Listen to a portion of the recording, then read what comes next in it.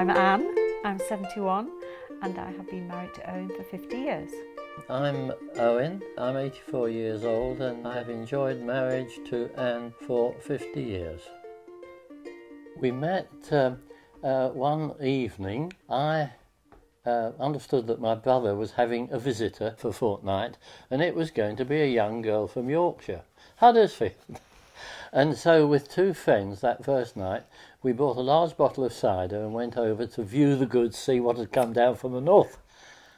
And as soon as we went in, the girl was sitting on the settee in the far corner, and I thought, well, this looks as if it's the right person for me. Owen was with two friends and they were both extremely good looking. And suave. And suave. And I was the ugly duckling. He was the ugly one. So he was the one that I went for. But I think when I saw him, I was 18 and Owen was 31. Yeah. And he was the one, I knew immediately he was the one I was going to marry.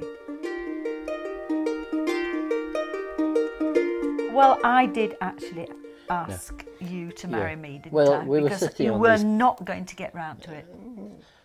I wasn't holding back particularly, but the thought hadn't crossed my mind at the moment. I mean, I knew I was going to eventually, but it was just a question of timing, wasn't it?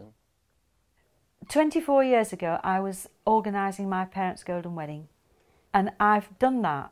I've gone through that. And I think, wow, half a century of being married is there is no one thing that you can put your finger on, really. You actually got married and that was it forever. It was for better or worse, for richer or poorer, in sickness, in health.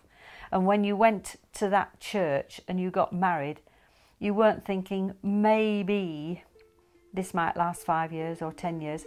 This was going to be forever till you died. It's got to be that instant chemistry. I've been looking for that for years. And then I think it's very important, especially as you get older, to have a sense of humour. That is very important in love. You've got to have a sense of humour. You've got to trust each other. And you've got to communicate.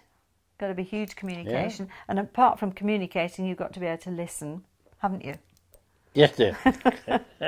So that's some of the those secret, things, I'm told. That's the secret. That I say yes, dear. That just makes all the difference. That's his answer. If not, I say, coming. I'm sure during the course of the day I say I love you 1 or 2 times or more. I don't put my arms around you as much as I should. And we have a little kiss every time in the morning when we get up, don't we? Sweet. Yeah, we're physical, okay? Yeah. You know, it's nice to hold hands. It's nice to kiss, isn't it? It's and nice when to we hug. go out, I'm afraid, may seem soppy, but we hold hands. It's probably to stop me falling over now. But are you a romantic, dear? Well, Anne would say not, actually. No, I would say not. But on the other hand, depends what you mean by romanticism, I think, because I associate it with places a bit together with you and with excitement. Now, I mean, to me, it's romantic seeing the sun come up on the beach in Bali at 5 o'clock in the morning when everything goes gold. Which has nothing to do with me. But I mean, Anne is with me. Not at 5 o'clock in the morning, I'm not. Yeah, we were. This is when we...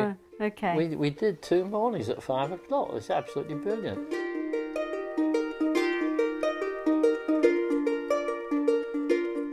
As I've got older, I nag less. A man just wants to have a woman he loves to listen to him, to demonstrate that love, that he's more important than she is.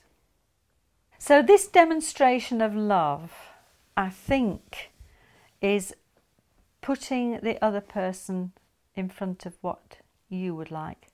So Owen has always got to watch the television programme I like. So that is his demonstration of love, okay? If I say, right, tonight we're going to watch this, he's wonderful. He will watch. We were both very fortunate in coming from Christian families. We also got a lot out of we were at Christian schools basically, so it becomes a way of life obviously, but you do have to look into it to appreciate the sort of finer points. It brings in the business of forgiveness. So if in a marriage you can bring that into it, because we've all done wrong things, and forgive one another, that is a bedrock for that sort of enduring love relationship. By the grace of God, we have kept a marriage alive together.